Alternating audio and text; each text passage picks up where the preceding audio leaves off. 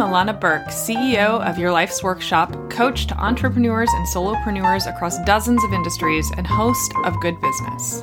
With nearly 20 years' experience helping hundreds of clients create profitable, ethically driven, and sustainable businesses based on their life's work, I'm here to teach you how to do great work, make great money, and make a positive impact without feeling like you need a shower afterwards.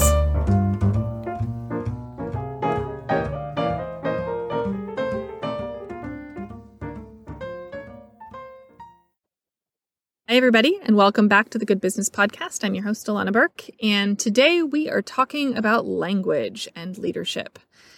This is one of my favorite topics because we are going to talk about the words that need to fucking go. Now, first off, the reason why we're talking about words today is because marketing is hard. Marketing is complicated. We all like to make it more complicated, but it's complicated all by itself because it requires a lot of guessing and a lot of understanding of psychology and a lot of, effectiveness, I guess. You have to kind of keep banging your head against a wall and finding the cocktail of tone and connection and offer and voice, and doing that without willfully manipulating other people into buying things they don't need or convincing them they have problems they don't have makes it ever the more complicated. That complexity breeds laziness. It breeds bandwagons. It breeds groupthink. And with it comes the cavalcade of words that everyone starts overusing that then become meaningless.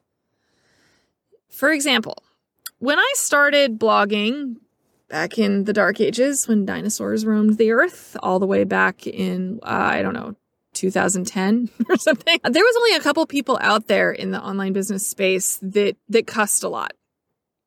And it was not a bandwagon. It was still like, oh, my pearls, The baby boomers out there were still wringing their hands and saying, if only you'd be more professional and you'd get more clients. Now it is all the rage. People say fuck on the cover of their books now. They say fuck on network television. I mean, fuck's moment has arrived. We are all about giving the fucks now, right? But it wasn't always that way. Language changes over time. And the reason why it's all the rage is because everyone says it. And we all are tired of pretending that we don't. With that came a dilution. Fuck is still a pretty great word. I'm still going to use it liberally. But many other words kind of get the same treatment, but they don't have the same impact. And probably fuck will have less and less impact. It already does. I mean, frankly, it's like we can say it around children and people just go, oh, could you not say that around my kid? Maybe. It's like people know this. This is the way it is now. The times have changed. The way we regard language has changed. But what never stops being true is when a word gets overused, especially in marketing, when everyone starts saying it, it loses its impact rapidly. And since the online business space specifically, and small business especially, are inundated with copywriters, marketers, creative thinkers who are all trying to get similar points across, especially among coaches and designers and the low-hanging fruit of online business. The people who can easily work from a laptop and don't have to be highly accountable to a team of people. That's kind of mostly who I'm talking to here. Though this permeates larger businesses as well, this is really kind of my wheelhouse. Some of the words we're talking about, things like badass, clarity, confidence, transformation, trauma, mindfulness, authenticity, influencer. The list goes on and on. Manifest, high vibe. Oh my God, there's so many, right? Now, the unfortunate thing is a lot of these words were deeply meaningful to businesses that actually embodied them. But they got co-opted by all the shitty marketers out there. People like me and probably some of you have ruined them. And we have mushed them around and made them mean things that they don't mean. I saw somebody recently say they were sending out a series of marketing meditations as an opt-in. I think there is the most telling set of words all mashed together of what I'm trying to express here as I can possibly imagine. Marketing meditations. I'm pretty sure that is not what the Buddhist monks had in mind when they started meditating. Right? What the fuck is a marketing meditation? I have seen people regard themselves as, I saw a copy once that said they were a badass dental assistant on their LinkedIn page. That is not a badass thing to be, a dental assistant. In this world, unless you've got spikes on your knuckles and are doing dentistry at a biker bar, there's nothing fucking badass about being a dental assistant. Likewise with rebel, revolution, all these words that used to mean something important that don't anymore because marketers have fucked it all up for everybody, myself included, fully guilty over here. I have called things revolution in the past that are very definitely not. I used to have a product called a brand revolution. Sounded really slick. I thought it was very clever. I even put parentheses around the re in revolution. So it's like re-evolution, brand revolution. I thought I was an innovator there. I'm absolutely certain I was not now. But this was, a decade ago and I didn't have a lot of perspective yet. I do now. I promise you, if it's going on your website and you sell stuff and the goal is to get somebody to buy now through a pay button or book a discovery call with you, you are not badass. You are not a revolutionary. You are not starting a rebellion. You are just somebody selling something. No matter how much it's going to change them, no matter how much it's going to help them grow, those things are not fucking true. Revolutions change lives. They also are violent and terrible.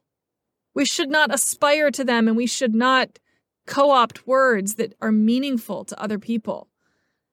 It is hubris. It is privilege. We gotta fucking knock it off.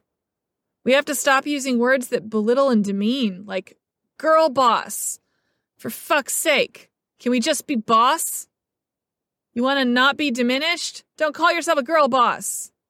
You want to be regarded for your intelligence? Just be a boss. It's one word that's not terribly gendered. I'm sure it has etymology that goes back to terrible things, like most language. We have history. It's terrible. That's the way it is. Now, some of those things we have to delete from our lexicon. There's all kinds of colloquialisms that we should get rid of and be more mindful of because times have changed and we are evolving humans and it has nothing to do with being PC. It has to do with being a thoughtful, intelligent human being who cares about other people. Which, by the way, if you're trying to sell something, you need to care about other people. If you don't, you're just the same as everybody else. I saw recently somebody posted about the etymology of the term cakewalk. It was goddamn awful. I had no idea. I'm going to really try hard not to use that phrase again. Go Google it. It's terrible. There's a whole bunch more. We all say things that are based in dark times in our history. But when you know better, you got to do better. And marketers are not very good at this. Marketers are much better at rationalizing. We're really, really great at rationalizing the choices that we make and making our choices okay because we can say, well, it is a revolution in marketing. She is a revolutionary life coach. Nuh-uh. Somebody who creates deep and lasting change, but only if you can prove it. Ethical marketing is about having the incredible courage to just say only what you do and not making lofty promises that you cannot keep and that cannot possibly be acquired from a $97 workshop. You will not have lasting change from a $97 workshop. You will not change who you are as a person from a $97 workshop. You will not have a whole new life as a $97 workshop. You got to know what you're promising and whether you're over-promising and deliver only on your promises and be willing to use quieter language that might not grab as much attention and let your work stand for itself. So go to your websites, look at your copy. What words are you using that aren't true? What words are you using that are overused and are probably doing you a disservice? Think about it. If you see it on everybody's website, if it's on yours, people are ignoring it. They're skipping right past it. And if they're skipping right past it, then it's taking up space.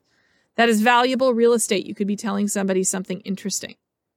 Use it well. Language is magnificent, poetic, beautiful, impactful, critical, even. But only if you use it well. So are you being lazy with your language? Or are you actually aspiring to elevate a conversation? My dear friend Rachel Allen told me once that her biggest work in the world is to elevate a global conversation, and it stuck with me for so long. And she does that through copywriting, and she works hard to do that for her clients. That's a noble pursuit. Can you actually say that when you sit down to put work out into the world that you think about whether or not you are elevating a conversation? Or are you just part of the noise trying to sell something?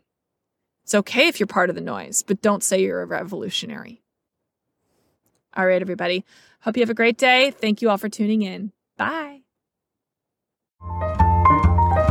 Thanks so much for hanging out with me today.